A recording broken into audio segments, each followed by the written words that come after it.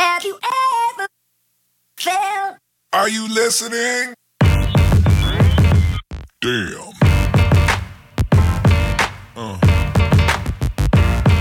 Yeah. Yeah.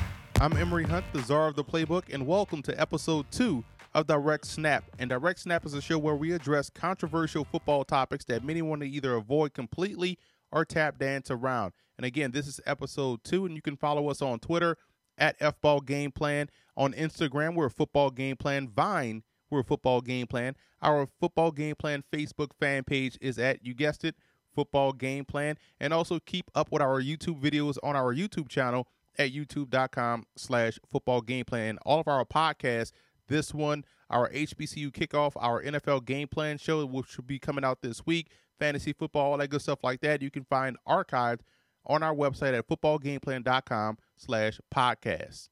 And this is episode 2 of Direct Snap, and this one is going to be called Caping for Running Backs. But first, we have to define what caping actually means. Well, caping is when you come to the defense or to the rescue of someone that you feel as though is being, or someone or something that you feel as though is being unfairly criticized or attacked. For instance, let's say Ryan Tannehill takes another sack. Instantly, you'll hear people come out and say quickly, man, he has to get a better offensive line. They have to get weapons around him, ignoring the fact that he has had plenty of weapons around him, or ignoring the fact that he has had help along that offensive line, and the offensive line may not be as bad.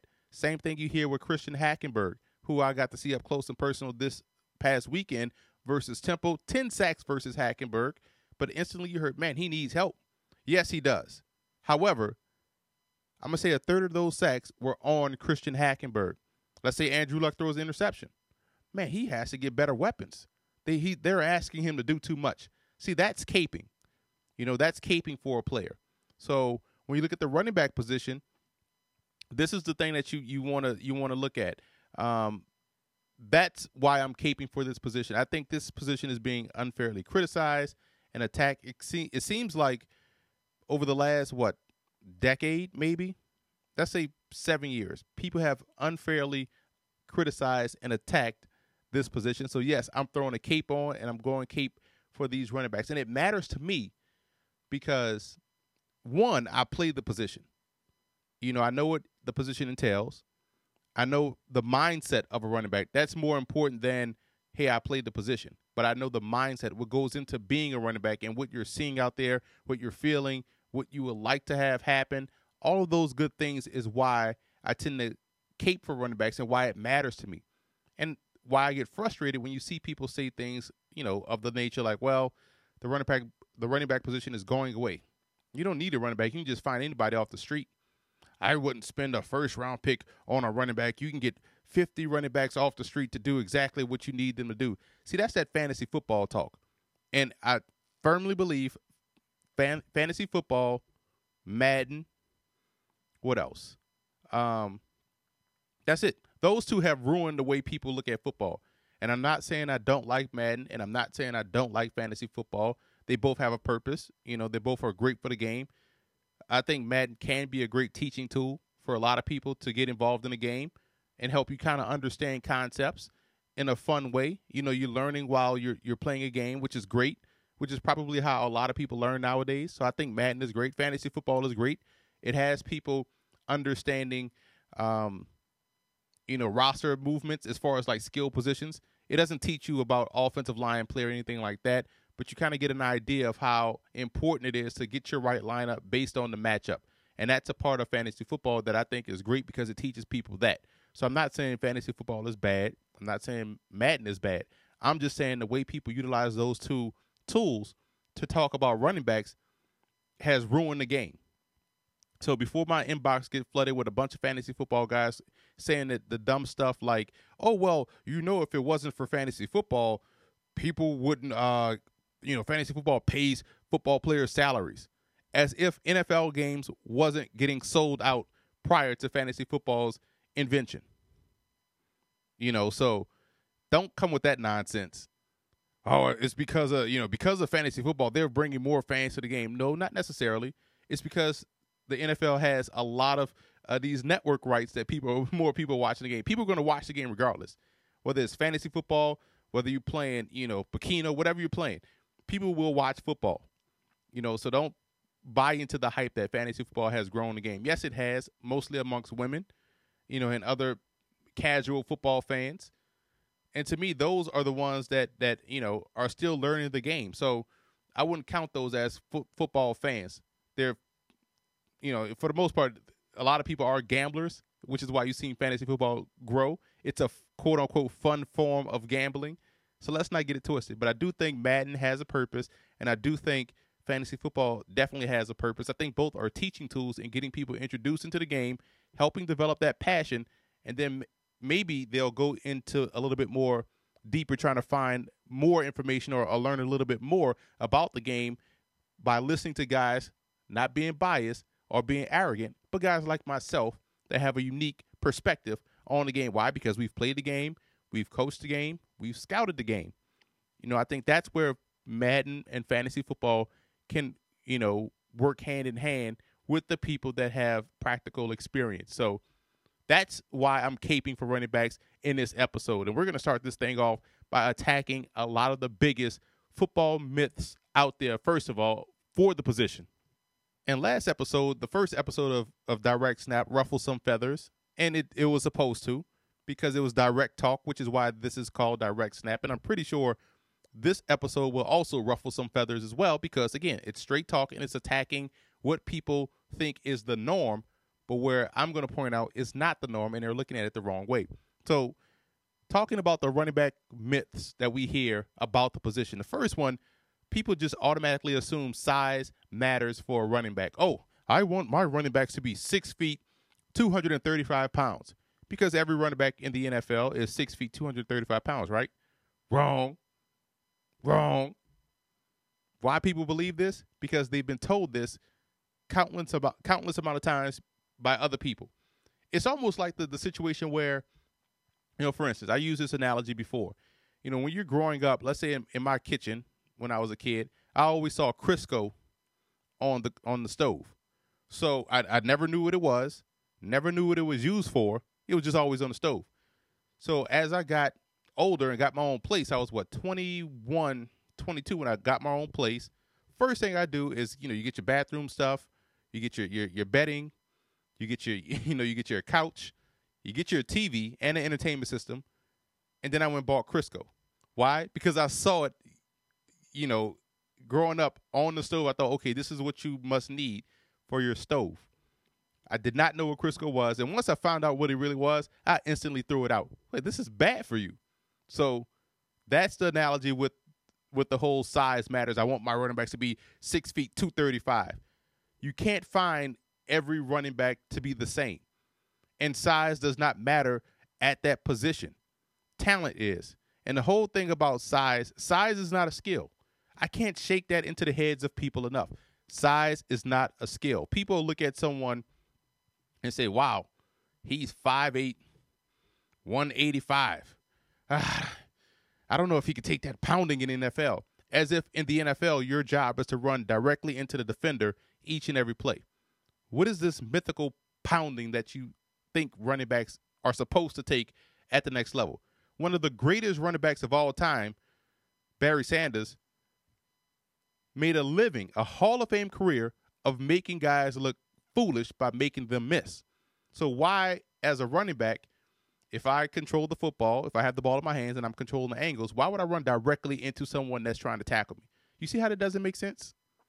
Just logically, if you lay it out logically, just lay out the facts. It doesn't make sense. So it doesn't matter if you're 5'10", 200 pounds. It doesn't matter if you're 6'1", 245. If you have skills that translate, your size doesn't matter.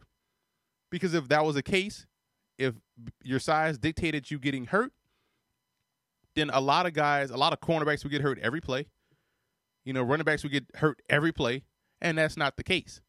And this is just speaking from experience. Also, the whole, and this ties into the size matter portion as well, the biggest myth.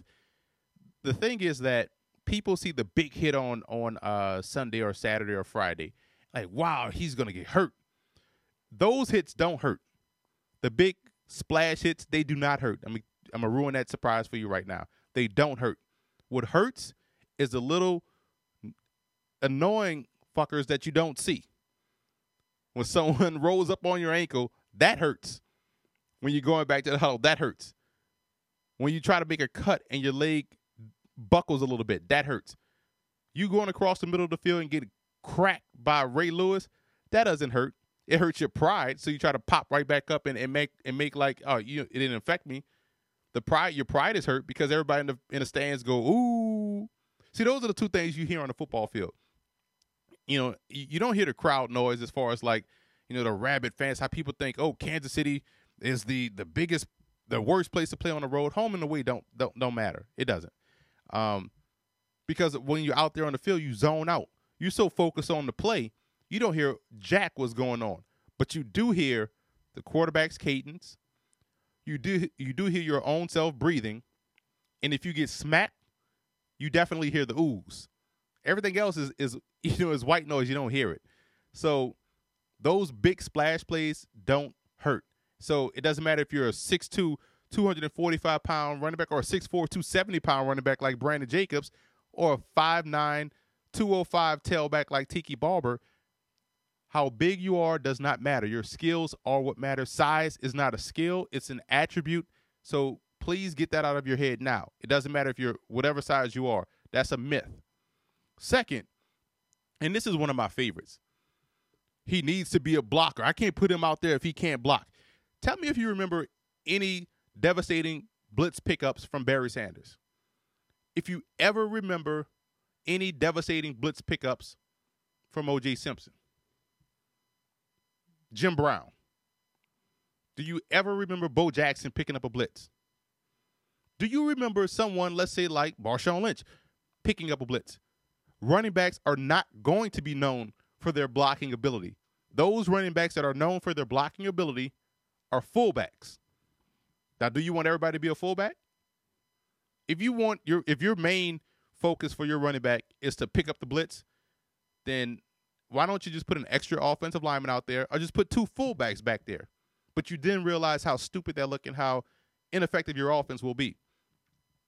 So it doesn't matter if a guy struggles to pick up the blitz. That's one of those myths that's been, perpetuated out there for a long time. Well, I mean, I would have given him a first-round grade, but, he can't pick up the blitz. There are many ways to skin this cat. And I'm going to let you in on a little football talk right there, Football Talk 101. When you have a team that's going to blitz you, let's say they know your running back doesn't want to pick up the blitz. And right now, I'm going to tell you the secret as well. No running back wants to pick up the blitz. Not one. Watch any running back this upcoming Saturday and this upcoming Thursday night with the NFL or even in the Canadian Football League. Watch any running back try to pick up a blitz. And you will see 30% effort. Why? Because no one wants to hear the oohs and ahs when you get trucked. That's the biggest thing. Nobody wants to get trucked because, again, the oohs and ahs come out. You probably get hurt, and now you're thinking about that for the next two plays. So if running backs can avoid blitz pickup and blocking, oh, absolutely. They'll avoid that in a heartbeat. Running backs would rather go out in a pass route knowing they can't catch than to stand there and block. No one wants to block, which is why you see all running backs try to cut block because that's the easiest way to avoid the head-on collision. Let me try to cut them, get them down, and that way I did my job. But when you look at what just happened this past weekend, for example, Derrick Henry, 6'3", 230, built like a man, built like a grown man running the football. But what everybody talked about, wow, look at this block. You think you're going to draft Derrick Henry to be a blocker? Yes, he picked up a blitz. Why? Because he's tall, he has leverage, and he's not that much smaller than that blitzing linebacker, or he probably felt as though he had the advantage. So that's a good matchup for him. But tell you the truth, I can care less. NFL scouts can care less. Yeah, that's a bonus. He picked up the blitz. But can he run the football? His job is running back. People act like they want guards back there blocking for the quarterback. But it's a passing league. You have to be able to pick up the blitz. It is a passing league. You have to be able to pick up the blitz. Everybody that makes the Super Bowl, look at those last 4 teams. They have running backs that can run. But you have to be able to pick up the blitz. I need someone to create a video of Marshawn Lynch picking up the blitz. And I'm talking about not just a Vine, because people will quickly go, well, look at this play. See, gotcha. Ha-ha, I gotcha. Here's one play. No, I need a 5-minute video of blitz pickup by Marshawn Lynch. That's your homework assignment. Last episode was the homework assignment of finding the best black backup quarterback. This week, 5 minutes of Marshawn Lynch blitz pickup. So that whole need to be a blocker is insane. Now, back to one of the points I was going to make before I got sidetracked. When you look at someone that's blitzing, a defense that's blitzing you because they know you're running back, like most, don't want to pick up the blitz. There's ways to block the blitz without blocking the blitz. We call those scat calls, where as a running back, okay, you're responsible for this blitzing linebacker. However, we're making a scat call, which means at the snap of the ball, you instantly go out in the pass route. Now, the reason why you do this is because, one, the player you're responsible for, the backer, he's blitzing, which means he's not covering you, which means we can dump the football off to you in space. And I'll get to that whole quote-unquote in space part in a second. But we dump the football off because no one is covering you. You're the hot guy. So we do this every time your backer blitz. Why? Because at some point, that defensive coordinator is going to either force this, he's going to either stop blitzing, or that linebacker will have to abandon his responsibility and get out there and cover. So if he abandons the responsibility by focusing on that scat call and going out there and chase that back, now up front, we're protected. We have the advantage now. It's not 6-on-5 anymore. It's 5-on-5. And now we're well protected. The quarterback can sit back there, scan the field, and hit a deeper pass down the field. Because if that backer blitzes and he leaves the running back alone in the flat, guess where the ball is going? And now you have, you're probably going to be in some sort of, let's say, man coverage. So your receivers are going to be running off your corners. Back is out in the flat, and it's not a screen. It's just a straight scat call. He's running out on a swing or flat route. Boom, get the football out of his hands quickly and let him turn upfield and make plays. That's how you can block the blitz without blocking the blitz. And I draw these up countless amounts of times on my whiteboard videos, and people still choose to ignore them because they rather hear Joe Blow from insert network television say, oh, running back's got to pick up the blitz. What I'm watching right here, this guy on YouTube draw up, doesn't make sense. Even though it makes sense, but since Joe Blow on insert network here is saying this, with his scouting terms of the day or his, football word of the day, saying you got to get a backer, your back has to block. He's just saying stuff that he heard someone else says.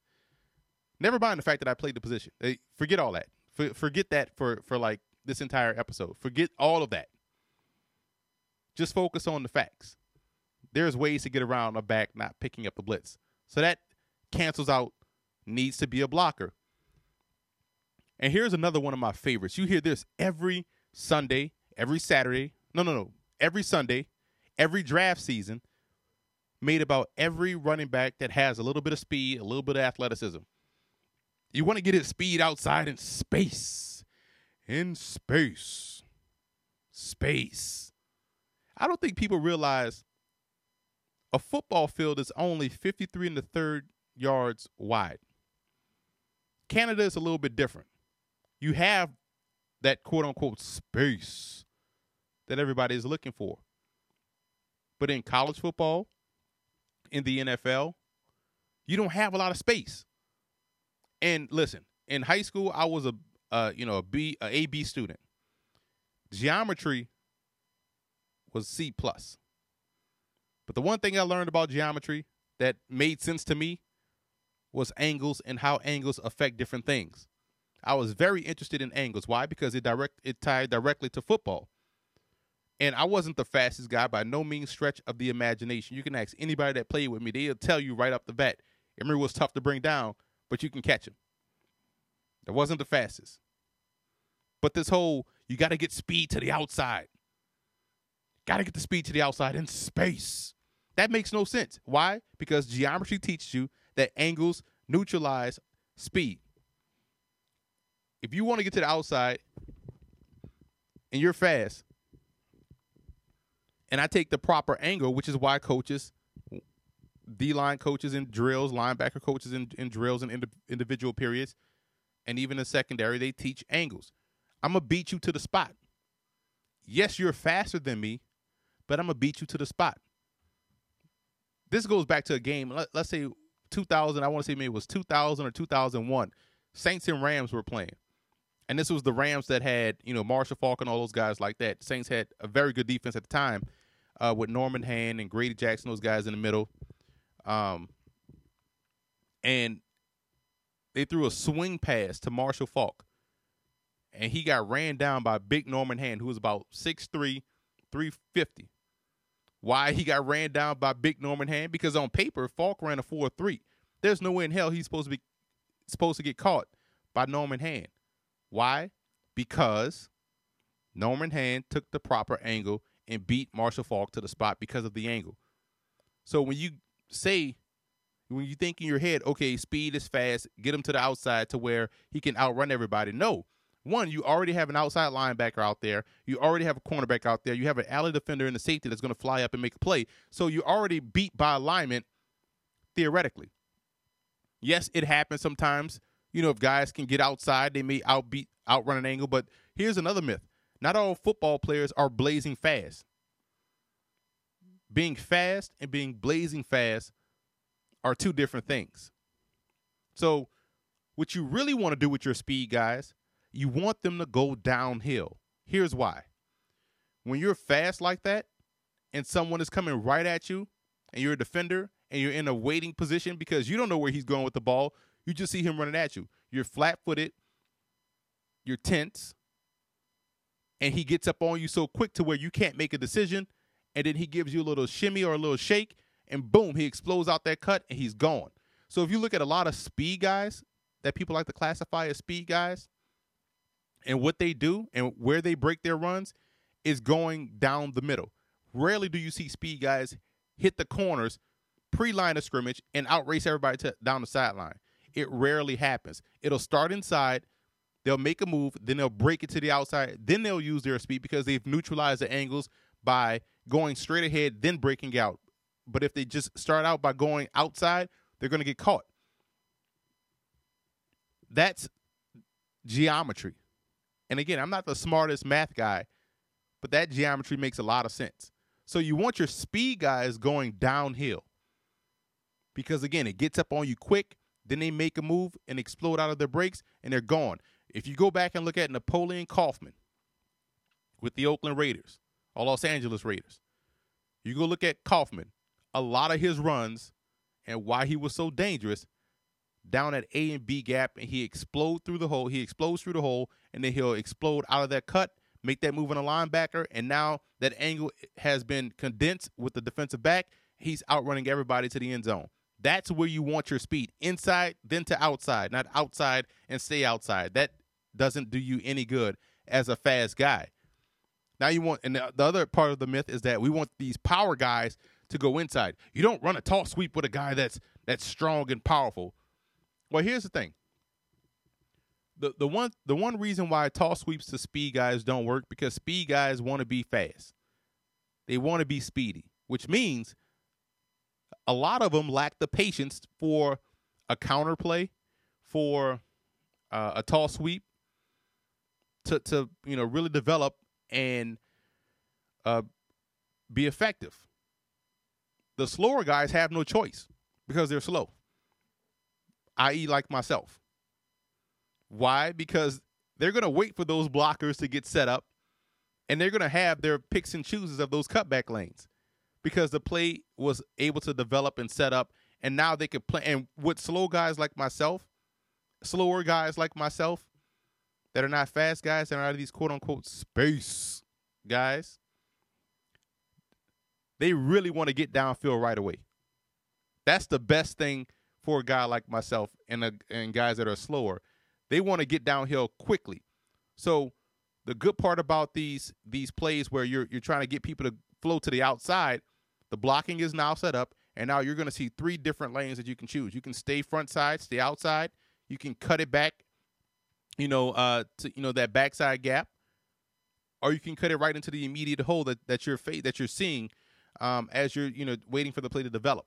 So you have three options, and guys that are slower do a better job on the outside plays than do guys that have a lot of speed. But see, that's changing the way you focus on things, or changing the way you look at it, and this is coming from perspective. So this is why I say, you don't want speed going to the outside. Put a guy in space that has a lot of speed. You really take away his greatest asset, which is his speed. You want that speed to go downhill. You look at a guy that played at Ole Miss, John Avery. You don't want John Avery going to the outside. You want John Avery going downhill and then exploding on that linebacker left or right and outracing your future to the end zone. That's what you want. You want to toss those little short tosses to a Brandon Jacobs, or Jerome Bettis or Ron Dane, someone like that, because they're going to instantly get downhill once those blocks develop and set up, and they're going to get 5 to 6 yards on a toss play. One of the best plays I saw, the first time I saw it was, I want to say Mike McCarthy, when he was the offensive coordinator with the Saints. It was a toss dive. It was a great way to influence the linebackers to go with flow to the outside, but you're really running dive principles. And he ran it with Deuce McAllister. It was one of the more successful plays he ran when he was in New Orleans, because it gives you the motion of the toss, but the back is really going to instantly catch the football and sprint upfield, downhill. Powerful guy, power with speed. So you want that going downhill. You want to influence backers, get those guys off the spot, get them to fly out there thinking, okay, it's a toss. Now you're cutting it right back where they were. You're replacing where they were, getting downhill, and now you can use your speed and whatever and make a miss. So again, speed to the inside, power to the outside, not speed to the outside, not power to the inside. That's one myth. Another myth you hear is the short yardage back. Oh, okay, we got all these backs, man. We got 5 backs. This is my bell cow. This is my third down back. This is my space back. This is my change of pace back. This is my I need a big play back. This is my back I like. I want to develop him on the bench by not playing him. So I want him to see what's going on, but not really, be able to play, because he's going to learn by sitting on the bench. He's that back. And here's my goal line back, my short yardage goal line back. We're going to specifically bring in a player and let everybody in the stadium know we're about to run the ball, because, hey, here's our short yardage goal line back. There's no play action. There's no deception. This guy behind me, and I'm the quarterback, this guy behind me is going to ram his body into the pile that's in front of us. Short yardage back. This one makes no sense either. You want guys, first of all, you never want to take away your advantage of deception on a football field.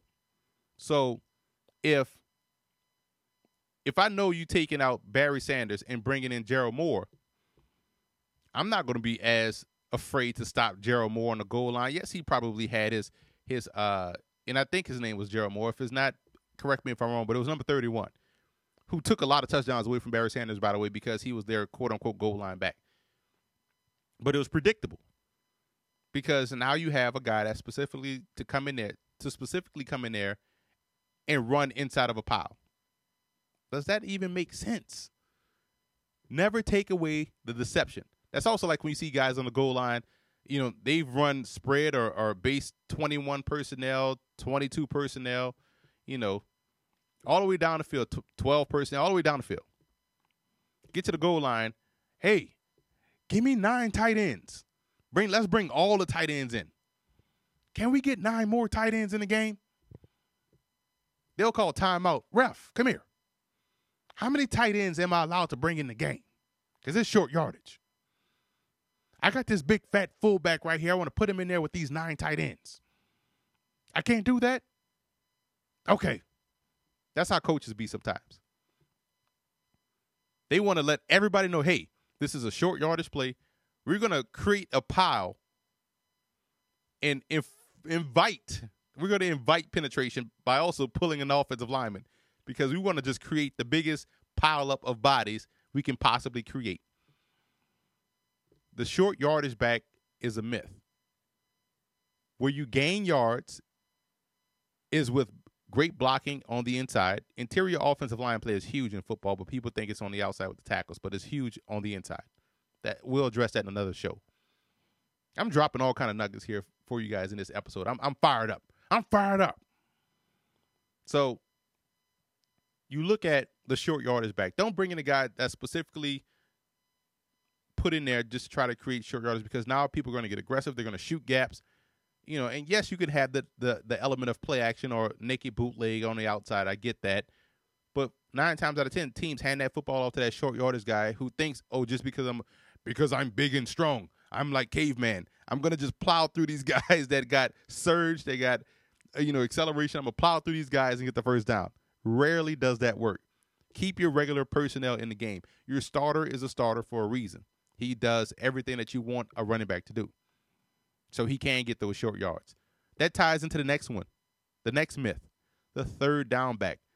This guy is so special. He's so special. And third down is so crucial. We're going to bring him in the game then. You would think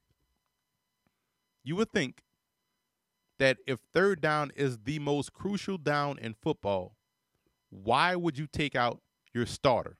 Because if the third down back is the guy that can get first downs, wouldn't he be the starter? Well, I mean, you got to bring in a smaller guy because of the passing game. And who says you have to pass on third down? Who says your starter can't be a guy that can also catch? I'm not going to take out my starter because here's a guy that can also take away the advantage of the deception. Okay, let's take out Darren Sproles. Let's take out LaShawn McCoy and put in Darren Sproles. Okay, we know 9 times out of 10 it may be a pass. So we're going to game plan effectively for it. Yeah, but you still can't stop it. Ha, ha, ha, ha. I swear, man, people do make you want to punch him in the face. Through the screen, through the computer screen. Your third down back is a myth. Your best back is your third down back. Well, I mean, you want that guy to come in, and you want that change of pace and third downs. Listen, if I need 3rd and 5 and I got Marshawn Lynch in the backfield, I'm not going to take out Marshawn Lynch and put in Robert Turbin because it's third down. I'm going to keep Marshawn Lynch out there because now the defense doesn't know, hey, they may run it on 3rd and 5. I mean, hell, they got a great running back there. You take Marshawn Lynch out and you put Turbin in, oh, yeah, they're about to pass the ball. Let's adjust. Let's get in coverage. It doesn't make sense. Oh, you want a guy like Ronnie Harmon out there. Listen, Ronnie Harmon was one of the best backs in the game. His college highlights were outstanding at Iowa. He was a Heisman candidate. And yes, he just so happened to go to a team that when he was with the Bills, I mean, what are you going to do? Take out Thurman Thomas and put Ronnie Harmon in?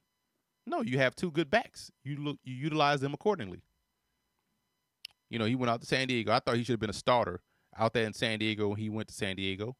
But Ronnie Harmon was a guy that if I were coaching and Hayden Fry saw this, Hayden Fry was like, yo, we want this guy out here all the time because he's a threat. He can run. He's slippery. He's elusive. And he's a great pass catcher. Now, depth caught up with him in the NFL, and they made him a quote-unquote change of pace or quote-unquote third down back, but they really didn't lose anything because Thurman Thomas had the same skill set. That's the part people are missing with the whole third down back. Yes, you can go from a LaShawn McCoy to a Darren Sproles. Why? Because they have similar skill sets. Sproles may be a better receiver, but running-wise, the threat is still there. I know I just said, you don't take out LaShawn McCoy and put in Darren Sproles and take away the deception, but truth be told, Darren Sproles is a guy that can run the football, and we'll get to why that's important later on in this podcast. But the third down back is a myth. Another myth is that, and this is the part I hate, when you're seeing guys on Twitter or you're at a sports bar. This is why I don't watch games with a lot of people. I make people basically have to fill out, a clearance form before I sit there and watch a game with them.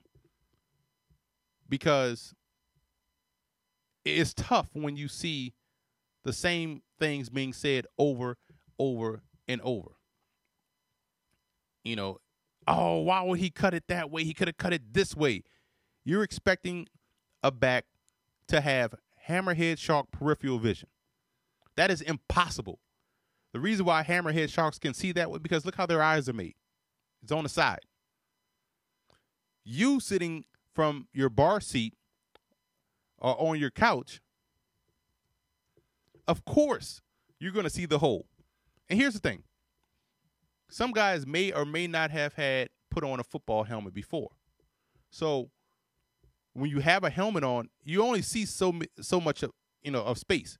Yes, there are backs that have great vision. When we talk about great vision, it's just a great feel when we mention that. A feel for where people that are trying to tackle you are going to be. Some guys are able to consistently see that and have great peripheral vision, but no one is able to see every cutback because what you're looking for, and here's where the practical experience comes into play. When you're running the football, you're seeing colors flash in front of you.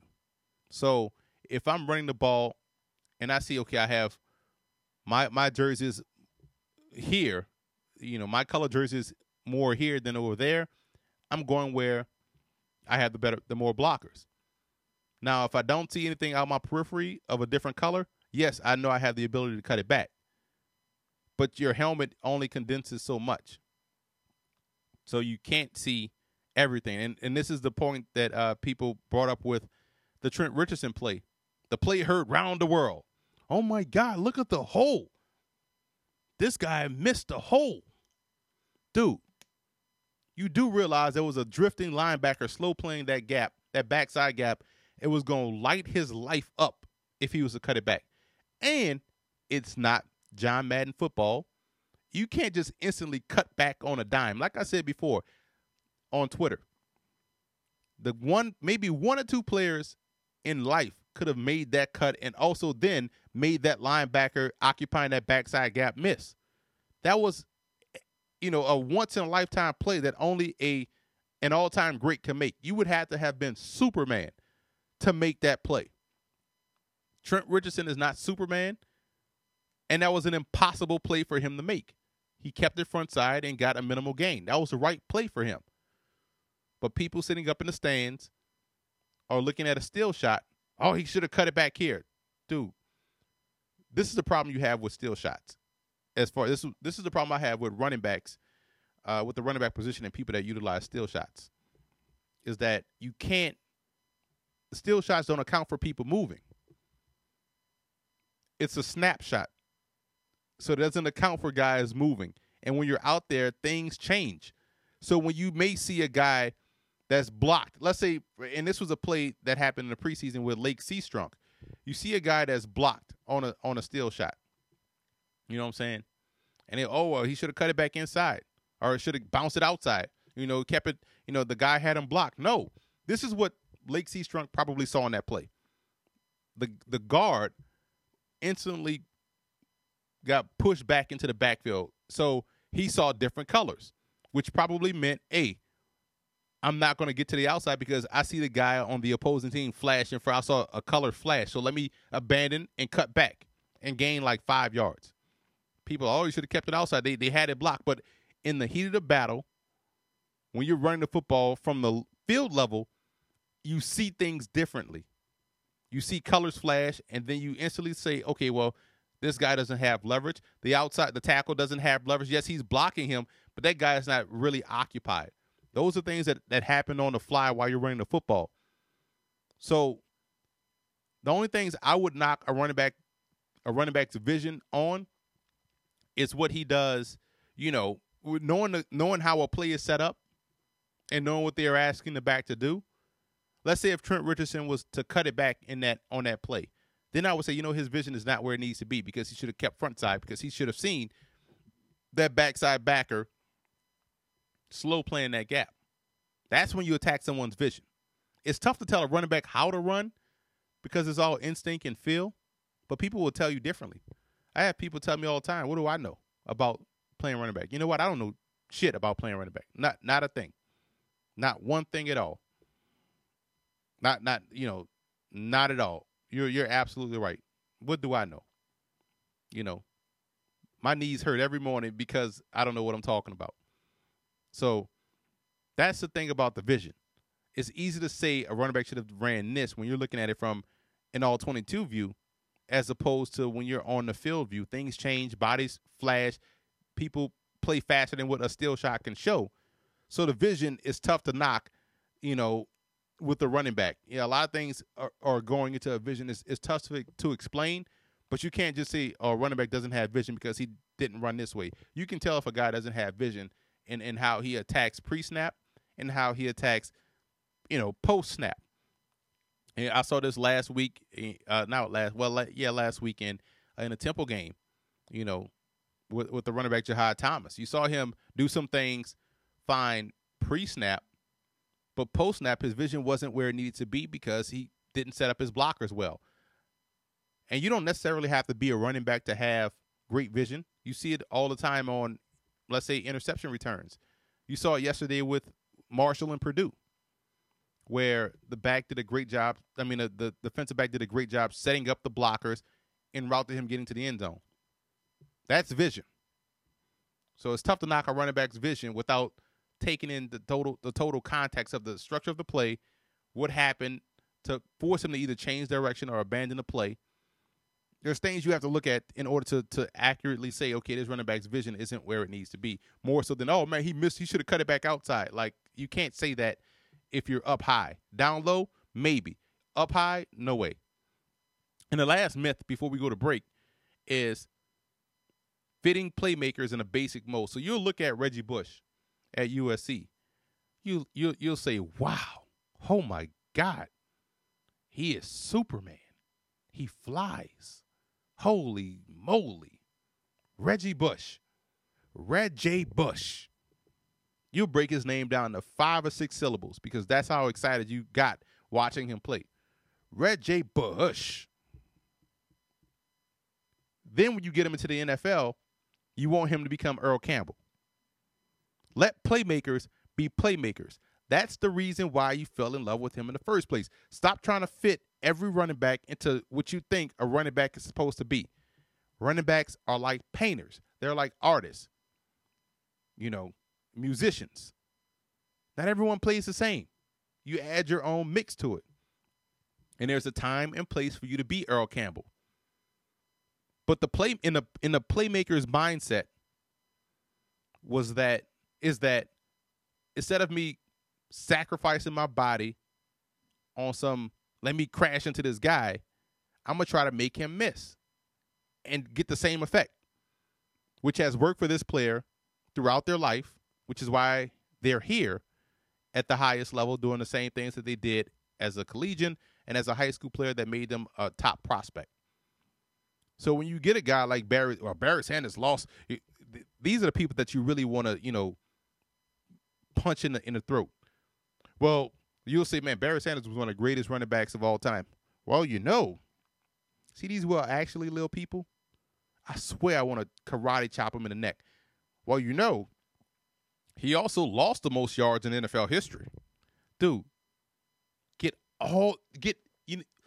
you can't get far enough out of my face fast enough when you say stupid stuff like that. Well, he ran for 20,000 yards, but those 5,000 he lost over the course of his career, it's not my back. I don't get what people see in this, but like people will make Barry Sanders be Barry Word. They would rather you be Barry Word than Barry Sanders. They would rather you be Barely Sanders than Barry Sanders. I don't get what people have against playmakers.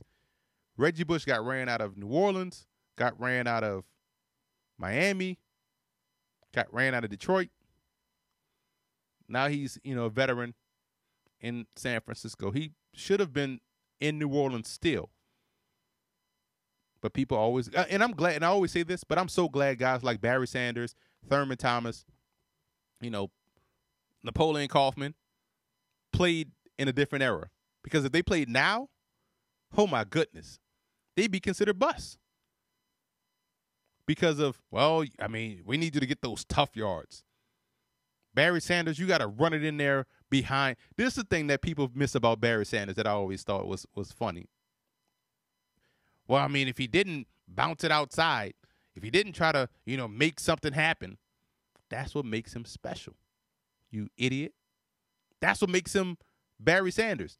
And all Barry Sanders ever asked Detroit was, hey, I wouldn't bounce it outside as much if y'all put a fullback in front of me. The reason why I'm bouncing outside because I gotta make that first guy miss a lot of times, and then I'll get into the design of the play and do my thing.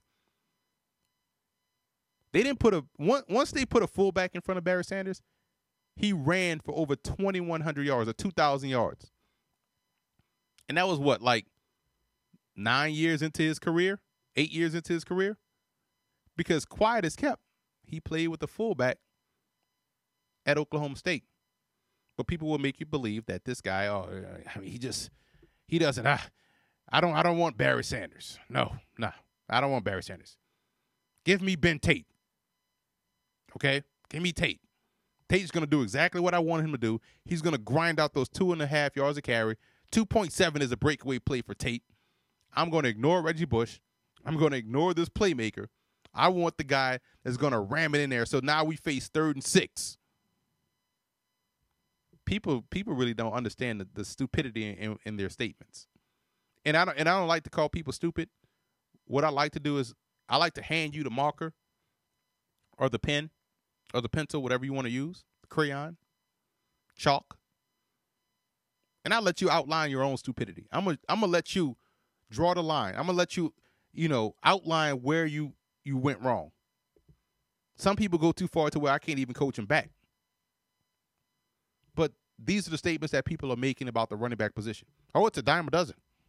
You can find any good. Yes, because there's Reggie Bushes out there right now just hanging out on a street corner or just hanging in your local rec center, playing hoops. You can find a running back anywhere. Yes, you can find basic running backs anywhere. You can't find playmakers anywhere. The position is special. Those that have a great running back are always in contention for the Super Bowl. The last 5 to 7 years, look at the last 4 teams in the AFC Championship game, NFC Championship mix, those last 4 teams. Look at the backfield. Colts being the anomaly. People knock the Patriots, but look, Garrett Blount is a really good running back. He has really good vision and footwork, but people want to ignore that because they see his size and see battering ram. And we'll talk about that coming up after the break on Direct Snap.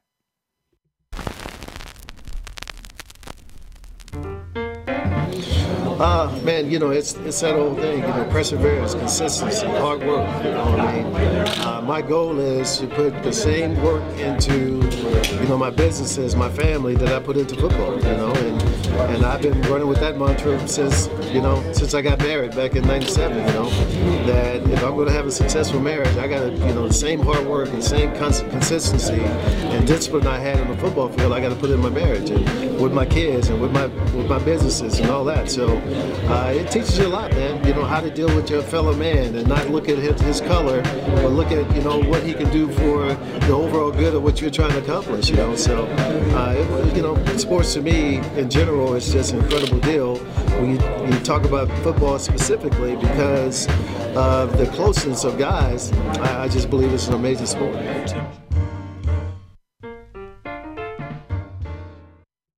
All right, welcome back to Direct Snap. That was Tim Brown talking about what did football teach him, and you can find that book and our other book called Football: A Love Story on our website at footballgameplan.com/books. Both books have over 100 interviews from former and current coaches, players, executives, entertainers, talking about what the game taught them, what they were able to get from the game, what got them involved in football, why they stay involved in football, and ultimately what the game means to them.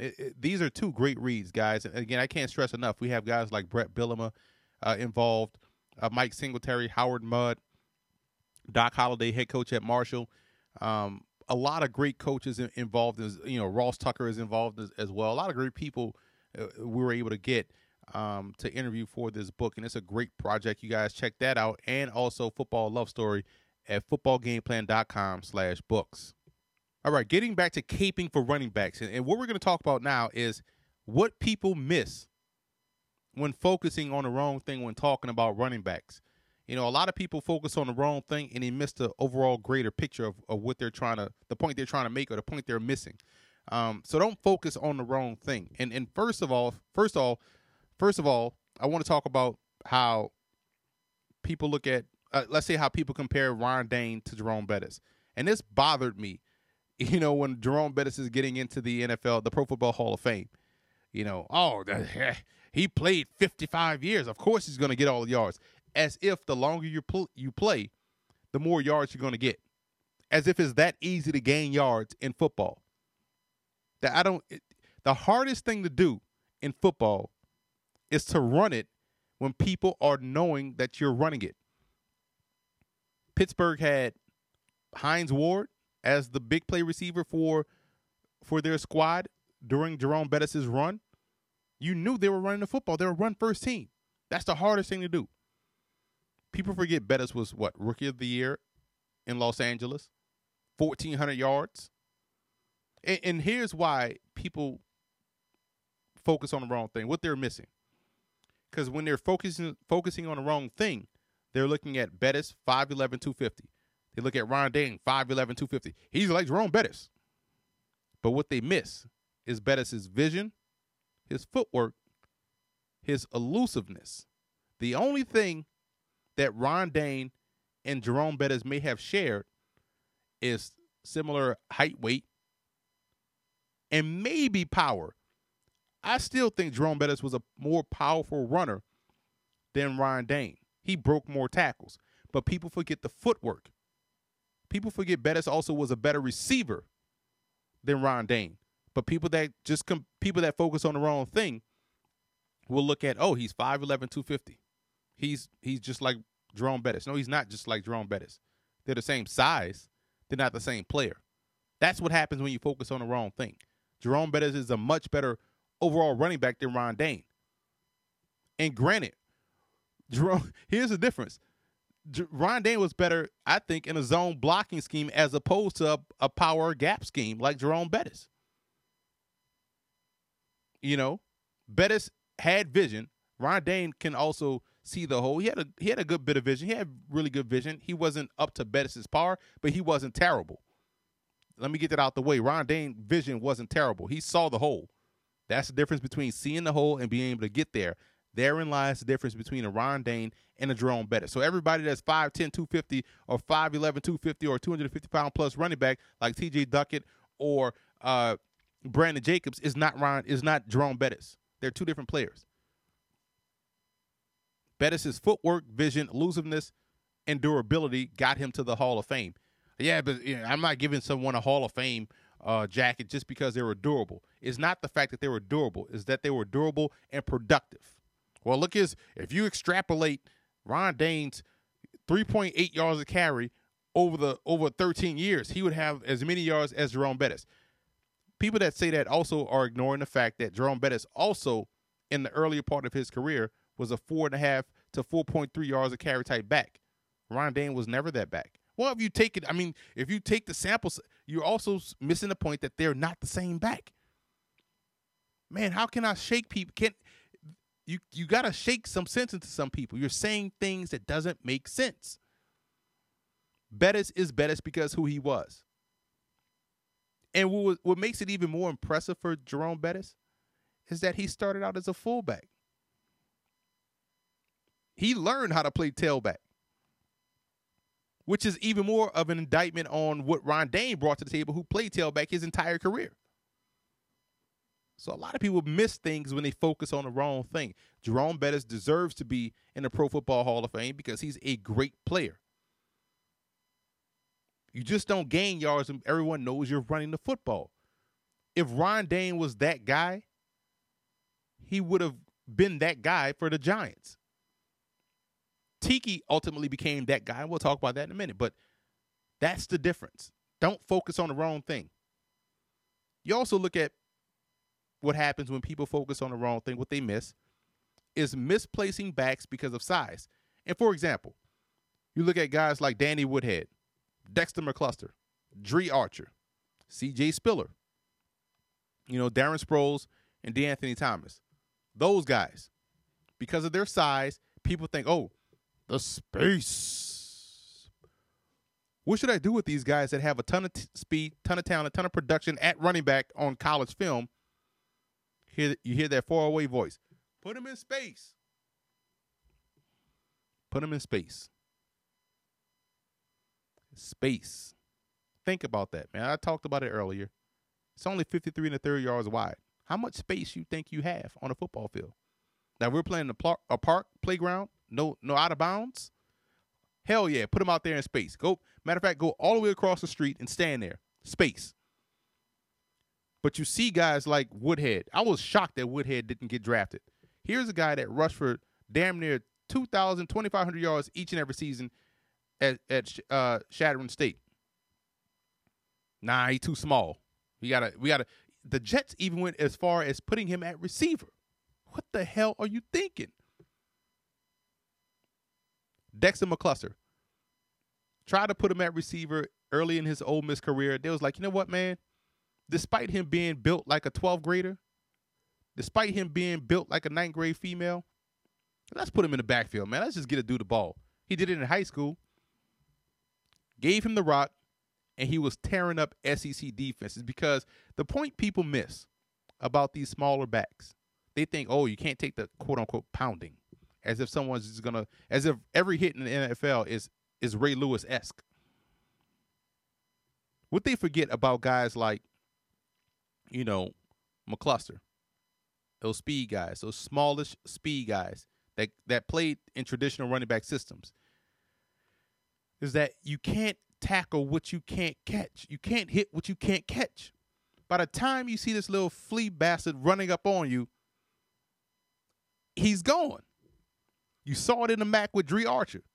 1,400 yards rushing the football. And we know the MAC is about, the MAC I grew up knowing was about running the football. You had Travis Touchdown Apprentice, all those guys like that. Yeah, with Sean Tate. You had Chester Taylor.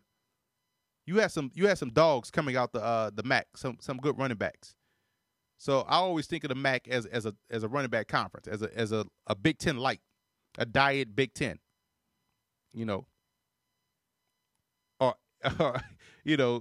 So I look at Dre Archer that last year, or second to last season, when they gave him the football from traditional running back position, 1,400 yards. Why? Because again, and they were running gap and power. They wasn't running that fly sweep junk with him and putting his speed in space. No, they was getting downhill, and why he was causing problems, because he had speed. He got up on you quick. Now where he may not have the right balance that you want, which is why you see him kind of get tripped up or fall down a lot. But running him downhill, that's 1,400 yards. That was like 6.5, 7 yards a carry. Man, give me that every day of the week. But people focus on the wrong things. C.J. Spiller. I compared him to Marshall Faulk coming out of Clemson. If the only game you watched of C.J. Spiller at Clemson was the ACC championship game versus Georgia Tech, when they knew he was running the football, name a Clemson quarterback outside of Tyus Boyd that has been worth his salt. You can't. Deshaun Watson is going to change that trend, by the way. He's going to be a great one. But during that era, when C.J. Spiller was playing, Charlie Whitehurst? No. Come on now. People knew they were running the ball. They put C.J. Spiller in the back. James Davis was hurt that game. They put C.J. Spiller back there. He ran for 200-plus yards against a very tough Georgia Tech defense. They couldn't stop him. Why? Because he has that one element that you can't coach. He's a breakaway threat. That's what made Faulk dangerous at San Diego State. That's what made Faulk rush for 300 yards against Miami. That's what made him tear a new hole into BYU. That's what made him rip up the WAC back in the day. And this one, the WAC wasn't WAC. The WAC was awesome. San Diego State was awesome because of Faulk. But Spiller has gotten miscast, just like you saw Reggie Bush get miscast. They want to use him in space. Let's find creative ways to have him not gain yards and then blame him, for not being able to gain yards. Because, we try to put him in space. No, you give him the football like you would any other running back. DeAnthony Thomas. You go back to his high school tape, and this guy looks like Ricky from Boys in the Hood. Remember that highlight tape that Ricky played when USC came to visit him? Whoever that dude was on tape, I want him in my backfield. That dude was awesome. That's what DeAnthony Thomas looked like in high school. They put him in an I formation. They ran, strictly inside, the A and B gaps. He was explosive. Same with Sproles. Sproles rushed for 2,000 yards on a consistent basis, or 1,900 yards on a consistent basis at Kansas State, and instantly gets to the league and say, "Oh well, yeah, he can't do it." He just did it in a Big 12. Ask Oklahoma about Darren Sproles. Hell, ask my Raging Cajuns about Darren Sproles' ability to run the football. So don't misplace backs because of size. And nowadays you start to see some people learn their lesson. I mean, you see it with Amir Abdullah. He's probably going to get the bulk of the carries, which I hope he does. They drafted him high. Lamar Miller finally started to get the football. And he produced for Miami. Reggie Bush, when he got the football in Miami, he ran for over 1,000 yards at 5-something yards a carry. Tiki Barber, when he finally realized, hey, he's still the same guy we saw going toe-to-toe with Warwick Dunn in the ACC. Let's give him the rock. He put together an impressive career. I wish he would have stayed maybe like 3 to 4 more years. Then he would have been up in the top 7 all time with his rushing yards. He was an outstanding tailback at Virginia. So don't misplace backs because of size. The other thing you see is the whole quote-unquote system backs. Here's the thing. When people talk about system, first thing they bring up, well, the Denver Broncos under Mike Shanahan. I mean, you can plug any running back in that Shanahan system, and any running back can rush for 1,000 yards or 1,200 yards in that Shanahan system. It's not about the system. How about you give Shanahan credit for identifying traits in backs that work well with what he wants to do? That's the difference. So you can go from a Terrell Davis, you can go from a Mike Anderson to a Landis Gary to a Clinton Portis. And here's the difference. There's a difference between being special and being pretty good. Terrell Davis was special. Mike Anderson was pretty good. Landis Gary was pretty good. There's another one. I want to say Tatum Bell was pretty good in the system. But when he got Clinton Portis, Portis was averaging 5.5 yards a carry for those 2 years. Those are the two things that are different. When you have a special guy where he has special traits, they do great things. So you'll see Terrell Davis do great things. For a team like the Denver Broncos, you'll see, a guy like Clinton Portis do great things. Everyone else fits within what they do well, which is why they had success. So it's not the system, it's picking the right players to execute well within what you're trying to do. Just like there's a difference when you look at spread running backs. There's a difference between Lake Seastrunk and Bishop Sankey. People don't want to acknowledge it, but here it is. Sankey and Seastrunk played in spread systems. So the gaps are already created for you. What makes them different is what they can do with the football in their hands and also from a pre-snap, situation. So you saw Lake Seastrunk. People say, oh, he didn't have vision. No. His vision actually was a lot better than Bishop Sankey. But what do I know? I don't know what I'm looking at. But he's not. If he was any good, he would be in the NFL. Ha ha ha! Got you. Because all great players are playing in the NFL right now. There's no good players right now that just got cut from NFL teams. No really good players that are in that. Darius Hayward-Bay right now is still getting the NFL paycheck as a receiver, and he can't catch. So that kills any argument you have about not being able to play the position, or not being in the league is saying that you can't play football. No. Lake Seastrunk was a better overall running back than Bishop Sankey. Where Lake Seastrunk can create, Bishop Sankey gets tackled. Where Lake Seastrunk can outrun defenders to the end zone, Bishop Sankey gets tackled. But I forgot, people like average backs. People want average. People want that 2.5 yard a carry type guy to run in there and bang helmets with the defenders. There's a difference between Trey Mason, LaMichael James as Trey Mason and LaMichael James as opposed to a guy like, Tevin Coleman. Tevin Coleman has breakaway speed. You give him a clear lane, and he ran through it. But if you go back to, let's say, high school, you look at, let's say, someone like a Trey Mason, and Tevin Coleman in high school played receiver. He played a lot of different things. He was a tremendous athlete, tremendous speed. At Indiana, all you saw was gaping holes of him running through. People were like, oh, look, he got the vision. That's not vision, man. That's running where you're supposed to run. So, you look at Trey Mason's high school tape. You look at LaMichael James' high school tape. They played in, downhill, I formation, power I, you saw a little bit. And so they had the experience of playing, well pre-snap, which you have to have in order to be great. It just so happens that they were put in spread systems. So a lot of things you have to go back and look at. There's a difference between Mason, LaMichael James, and Tevin Coleman and Joseph Randle. There's a difference. Those guys I mentioned, those aforementioned guys are better runners, pure running backs, as opposed to the latter.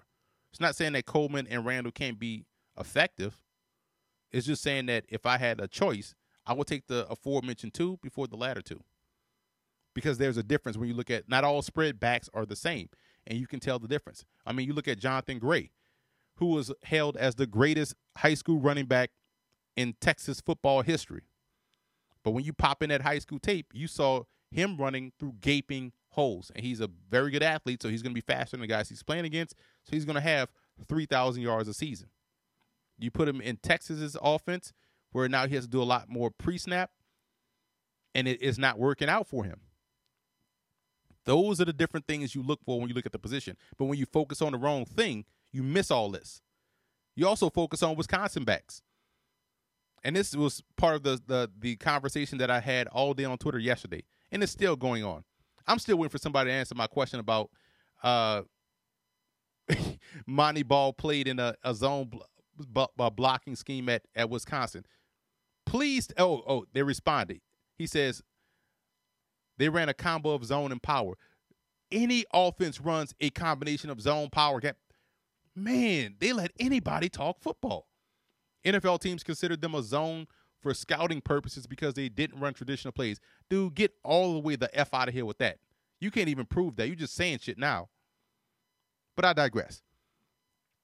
Let's go back to Wisconsin backs, starting with Ron Dayne.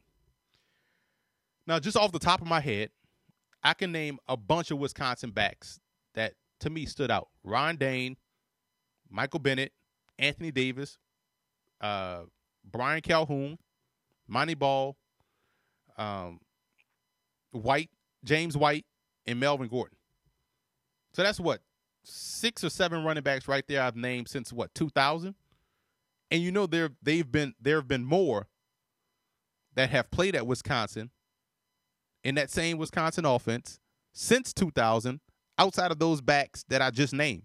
But the reason why those backs instantly come out in my head that stand out, because they were really good running backs. It didn't matter that they played at Wisconsin. They had the vision, they have the power, they have some good balance. Some have breakaway speed. You look at Bennett, you look at Melvin Gordon. Calhoun was pretty shifty. I think he got a raw deal in Detroit. Anthony Davis was pretty good. So you have, and Monty Ball is a good back.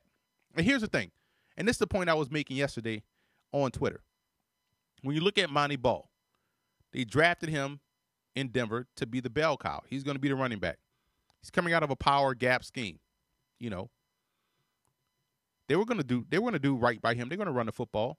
But then when you bring in Peyton Manning, what happens? Well, we got to make Peyton Manning the focal point. So now it goes back to the myth way back in the first part of this podcast. Well, he needs to be a better blocker. Man, F that. You think Edgerrin James was a better blocker?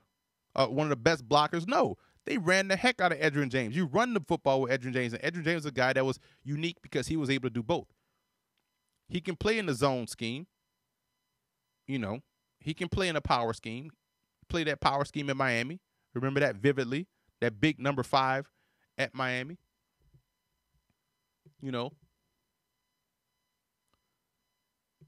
So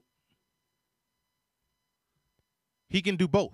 Monty Ball is a guy that's strictly one of your volume runners. And I talk about that a lot, and people don't understand volume doesn't mean, okay, we got to keep giving him carries for him to gain yards. It's not about that. It's not about him getting a bunch of carries. It's about backs getting into a rhythm. Some guys can jumpstart themselves cold. Some guys need 2 or 3 carries in a row to get that rhythm before they get a better feel for the defense, and they're able to then consistently gain yards. That's the point. That's Monty Ball's game. It's the same game that you see with DeMarco Murray.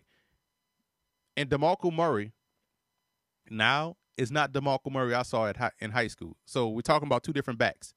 DeMarco Murray in high school was probably the most elusive runner I've ever seen in my life, outside of Barry Sanders, but was very elusive.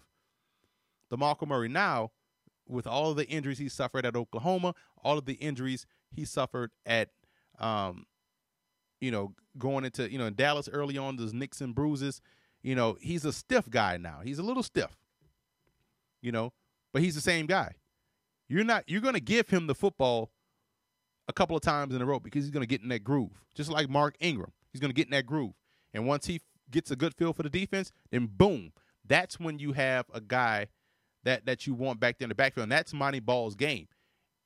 And it's funny because the Eagles went ahead and, traded away a game breaker, I believe, in LaShawn McCoy because they want someone that has that consistent chain moving ability like a DeMarco Murray, which is like Monty Ball. Why you want that guy in the backfield? Because, again, the time of possession. The Eagles will probably be great They were great I thought they were really good last year defensively. They're going to be even better defensively this year. Why? Because they have that guy now in the backfield that can consistently gain yards. That's a chain mover.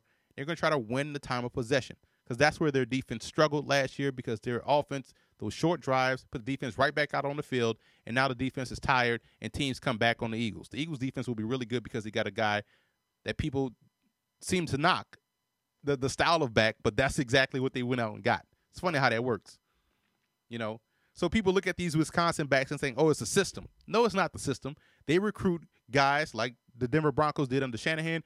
They got guys that fit well within what they like to do. That's good coaching. That's great meshing talents with scheme. That's how you make football work.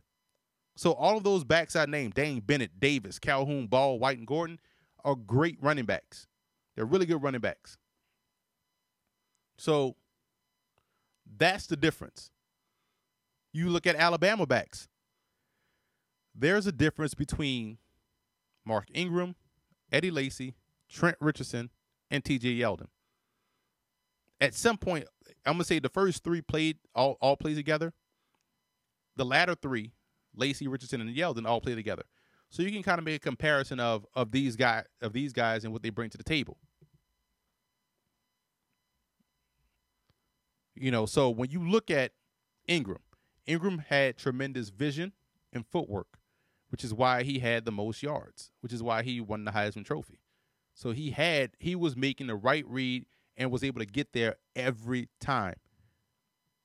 What made Lacy better than Richardson? Lacy has that burst. Lacy may not have the vision that Ingram has, but he has the burst. And he's a little bit more decisive than Trent Richardson, which is why Lacy was getting more carries than Richardson at the time. Lacy is a really good back. He's not better than Mark Ingram, but he is better than Trent Richardson, in my opinion. He had the burst. And when you have someone that's decisive and has burst, then you let me you put that guy in the backfield. That's the guy you want to stop. Now, when you look at Richardson did a lot of things. He did a lot of things well. He wasn't great in one area. He did a lot of things well. He had pretty decent vision. Decent. Good power. He can catch. Very good receiver, capable receiver. A lot of things well. Wasn't really great. So that's why I would rank him third. And not even talking about pro careers. just talking about what these guys bring to the table from trait standpoint and why they fell in line the way they did. Not even looking at what they did as pros. Yeldon is a guy that he wasn't as explosive as, let's say, Lacy. He doesn't have that burst. He has vision like Ingram. He's a little bit more shifty than Richardson. He runs upright, so his change of direction is not where you ideally want it to be, but he also is a really good receiver. So I think he's going to have value with Jacksonville. So it's not the fact that, Trent Richardson failed. You don't want to take Alabama backs because, look at all these guys. Ingram didn't get the opportunity. When he did, he became one of the best running backs in the NFC because he got those volume carries. He's that back. Lacy is a jump starter. Lacy will start great, then he'll go cold. He's not one of those guys that you would say I have to constantly feed early on. He can come off the side and get a good game right there and have a burst and he's one of those backs. He doesn't need a lot of volume to get started. And when we say volume, he doesn't need a lot to get into that rhythm early. Richardson, I think, is a volume guy, but I think he's also a guy that's more inclined to playing in one type of scheme. I think he's more of your inside zone. He needs a fullback in front of him to take away that initial threat. So he's limited in what he can do from a running back perspective. Doesn't mean he's a bad running back. I disagree with Ryan Clark say he's the worst running back in NFL history. It's funny, but it's wrong. I think that's a wrong assessment. He can play. He just needs to be. He's limited in what he can do. Yeldon, I think, can play in a zone, outside zone, not just inside zone, but outside zone. I don't think he can do well with a blocker in front of him. I think he's more along the lines of how Edgerrin James was. A guy that can do that excels in that stretch play, that stretch outside zone, all that stuff like that. I think that's more of Yeldon's game. I think Yeldon's also very underrated as a receiver too. So I'm really excited to see how he plays in Jacksonville. But that's the difference between Alabama backs. So don't look at Derrick Henry when you're looking at. Don't look at Ingram or Henry, all these guys like that when you're looking at these other backs. Don't say, okay, well, I'm not going to take a Derrick Henry because look at Trent Richardson, how he felt. Every back is different. No one back is the same.